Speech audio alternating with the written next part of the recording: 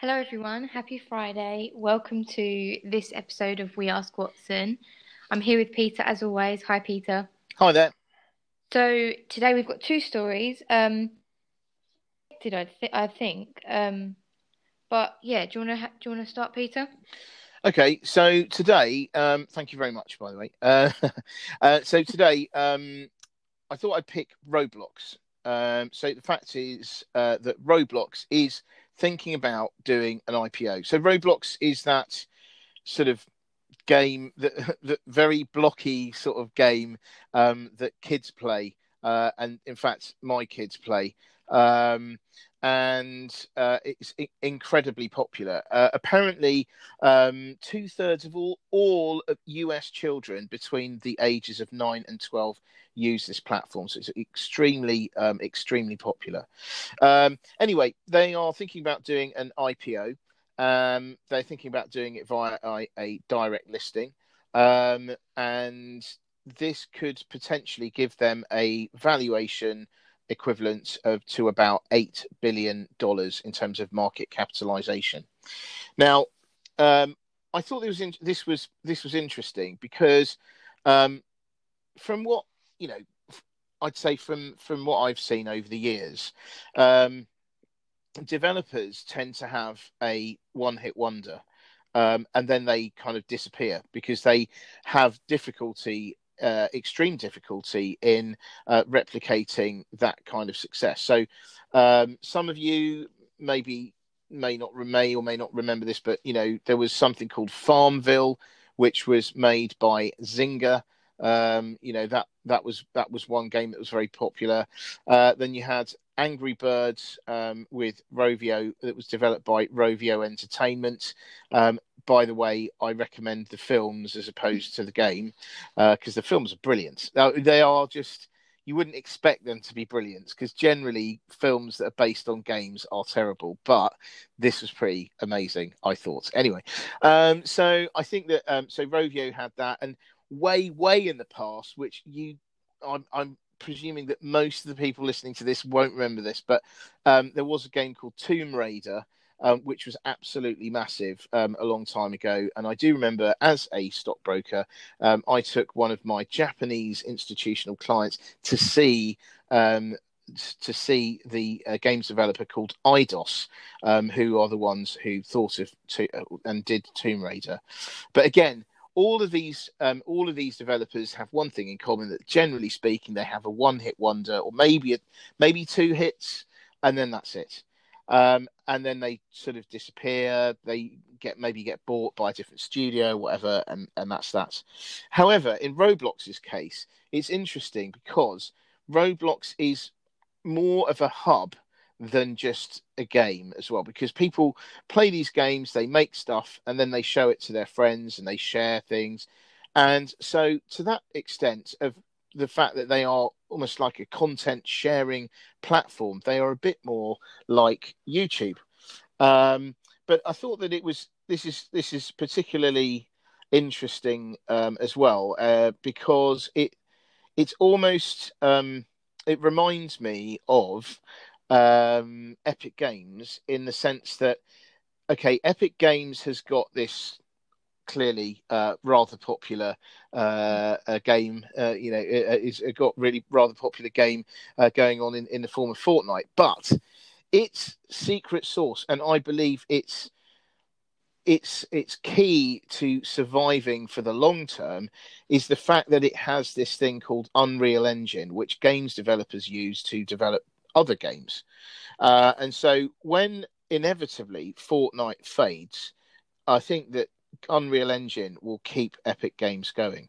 So, um, to that end, I think that, say, Roblox looks quite interesting because it's a very popular game at the moment as it is. However, it is more of a social sort of sharing platform than other developers. And so I would have thought that it would have a decent stab at surviving for at least a good few years, I would have thought. Yeah, I think Epic Games is an interesting one. We had a chat before this podcast, but we both found out something quite interesting about the Unreal Engine. in that it's not just used for games, but also recently for TV and production. Hmm. So you've got Industrial Light and Magic, which was originally spun out of George Lucas, the producers of Star Wars. Um, Industrial Light and Magic have teamed up with Epic Games' Unreal Engine to help it film the new Disney Plus series, The Mandalorian, which is a branch of the Star Wars universe. So this Unreal Engine is used to create digital environments which are then projected around the actors, which isn't usually a thing because usually the actors aren't actually behind the set, so it looks a bit less realistic. But for this one, it's an LED screen that gets projected around the actor to produce a really realistic 3D environment, and it can produce things such as light shining off the actor's costume and things that are usually missed by just normal green screen. So this is quite interesting because if Epic Games, like you said, if Fortnite does, eventually fade out, and they can't produce something similar or something with the same level of popularity, they've now, in a way, hedged themselves and diversified their business to account for TV and production, which is something which is unlikely to wane. Yeah, I mean, I think it's a very good point, that, because I think that these companies need to obviously do well for the moment, and make that money right now, but also they do have to have an eye to the future, and that we talked a bit about segues yesterday. I think that segues nicely to your main topic, doesn't it? Yes, so Industrial Light Machine is actually owned by Disney. Industrial Light and Magic. Industrial Light and Magic is owned by Disney and Lucasfilms. So my story is actually about Disney. Wait, see, that was a good link. It was a really good link. I mean, so good that no one would have noticed. No. I think that's great, wasn't it? It's a good job we didn't mention it. It was a link, but anyway. Yeah. Sorry. That's fine. So yeah, Disney, in particular Disney Plus. So we've seen today that Disney Plus is very much soaring, whilst the other portions of Disney's business are not doing too well, such as the cruise ships, theme parks, and obviously the studio. So the problem with this is, although Disney Plus is soaring, and the figures for this are that subscriptions to Disney Plus hit 73.7 million as at October 3rd, the issue is that it's still loss-making.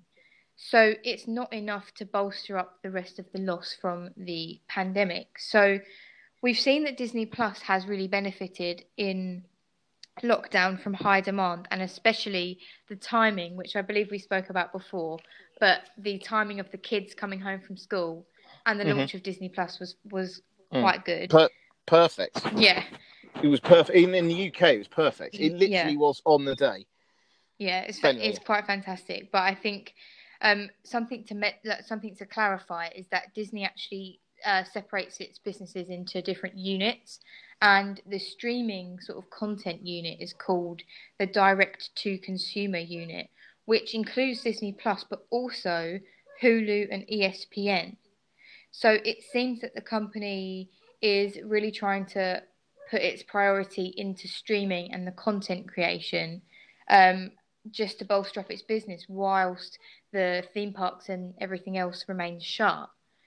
But we spoke about this in the past, Peter. What do you think about this whole subscription fatigue? Because presumably there'll become a time in the future where there's so many subscriptions that consumers have.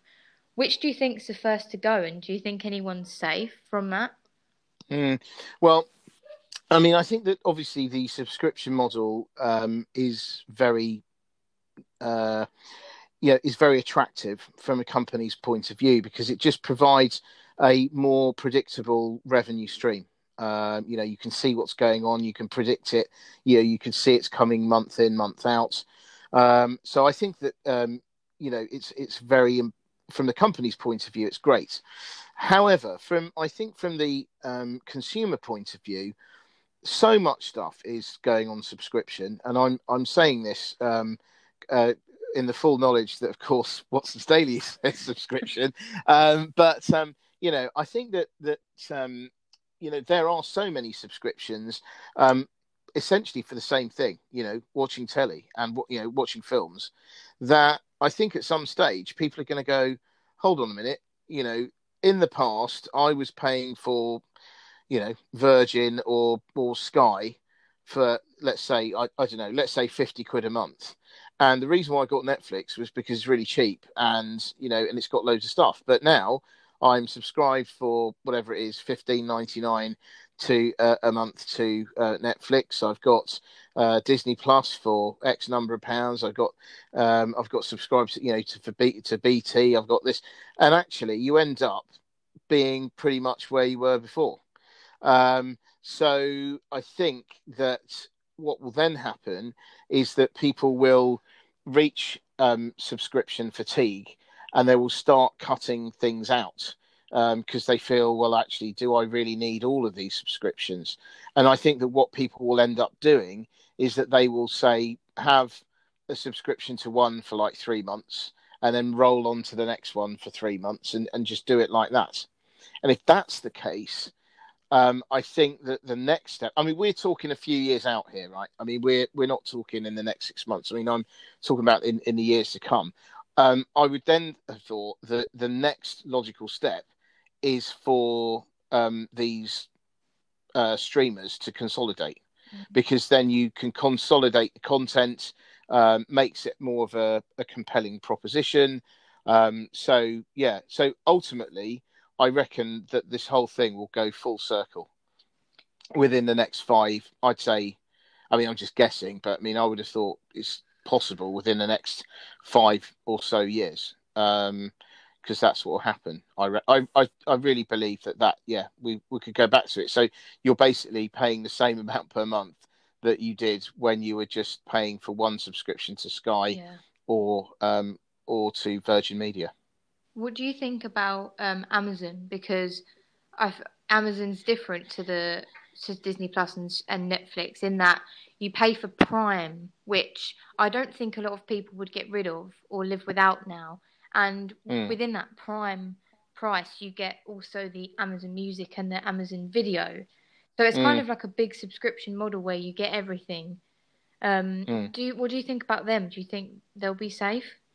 Yeah, I mean, I certainly think that makes them more of a difficult choice to get rid of. I actually think out of all the streamers, I think Amazon will be the safest because, as you say, people get, it's like the TV and the music and stuff for many is a nice to have benefit on the side of the thing that they're actually paying for. I mean, certainly in my case, for instance, I am paying for Prime because I do actually buy quite a lot of stuff from.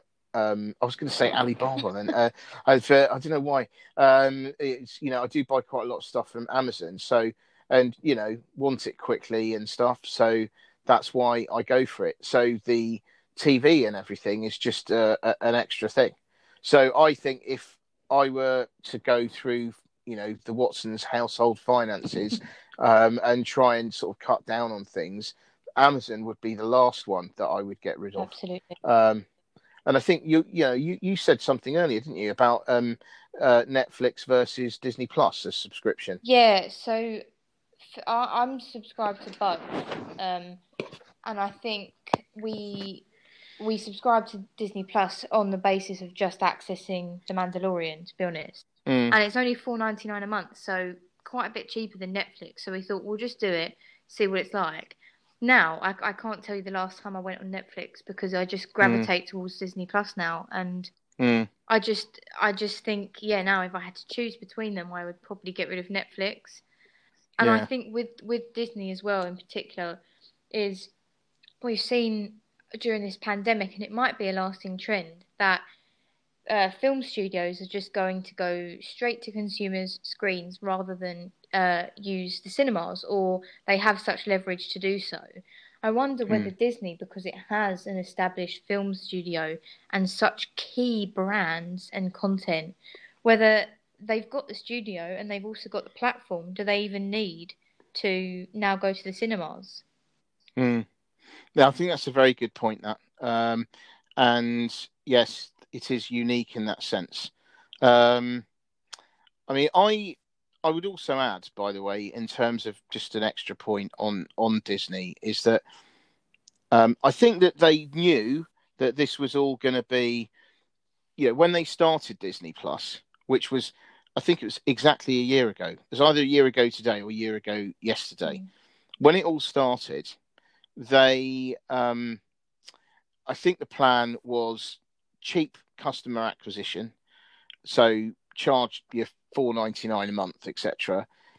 Get loads of customers in on that tariff, and then at some stage down the line, once the numbers had reached a certain level, then they will start trying to make more money out of it. I mean, we're already seeing that with Netflix, for instance, which has increased its prices. Or I think it didn't it increase its price of the premium, I think, very, very recently. But anyway, that's what they're doing, So they did exactly the same thing.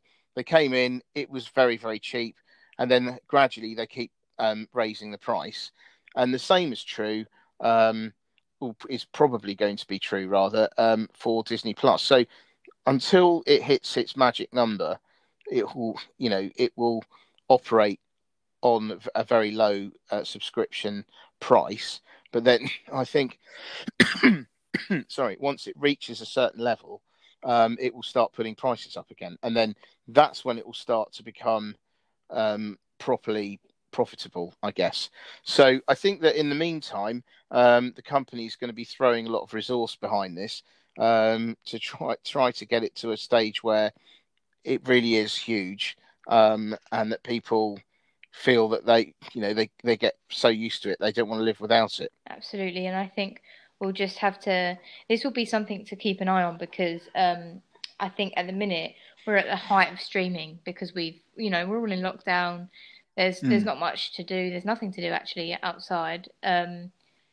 So I think once we maybe next year have a vaccine and people start venturing back out, I wonder whether um, there might be some kind of change. And I think although we envision this to be in the next few years, I wonder whether you've touched on this before, but come the new year, I wonder whether people start to buckle down on their finances and think to themselves, I've just been made redundant. I don't think I can have Netflix anymore. Or I wonder whether there'll be any change there.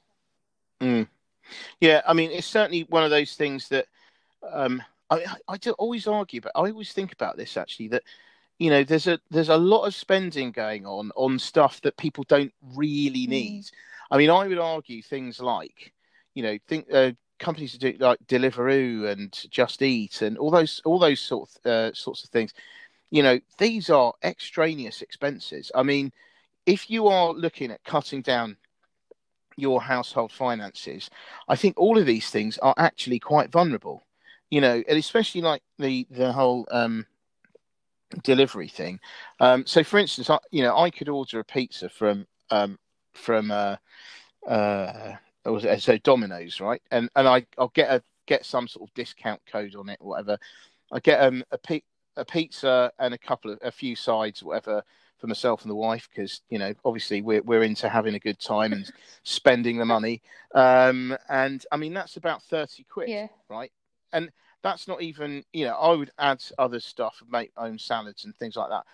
But you could go to M&S and you can buy a pizza for £4.50, and garlic bread a quid, and yet your people are paying 30 quid for the same thing, and I think that people surely will realize that actually that treat on a Friday night or Saturday night or something, maybe if they do it a few times a week, it's actually a huge amount of money when you consider how much you would be spending on an equivalent weekly shop. Now, I mean, I know that sounds really boring and oh my God, but it's such a huge difference and it's something that I think means that although you got your likes of Gusto and HelloFresh as well, I'd lump them in with all the takeaway people, because I think that's, to me, that's what they are basically. That I think that they will potentially be quite vulnerable in the new year if people are deciding to be more careful on their finances. Yeah, I agreed. I didn't think about it like that, but I think that's so true. It's a huge expense. So yeah. Brilliant. But there we go. We've covered movies, we've covered games, we've covered takeaways. There you go. I mean, this is hopefully the value that people are getting from this podcast is just overflowing. But yeah. Yeah, I mean that we've given you so much today, and you know what? You get to hear us again later as well on the weekly podcast. Whee! Whee! So yeah, so it's good. So it's really good. So yeah, thank you very much for your time. Always brilliant. And just to say, have a great day, everyone. And we talk again. But anyway, yeah. So yeah, just thank you very much. Thank you as well, Peter. I'll speak to you in the afternoon. Yeah. All right. Bye, See you then. everyone. Bye.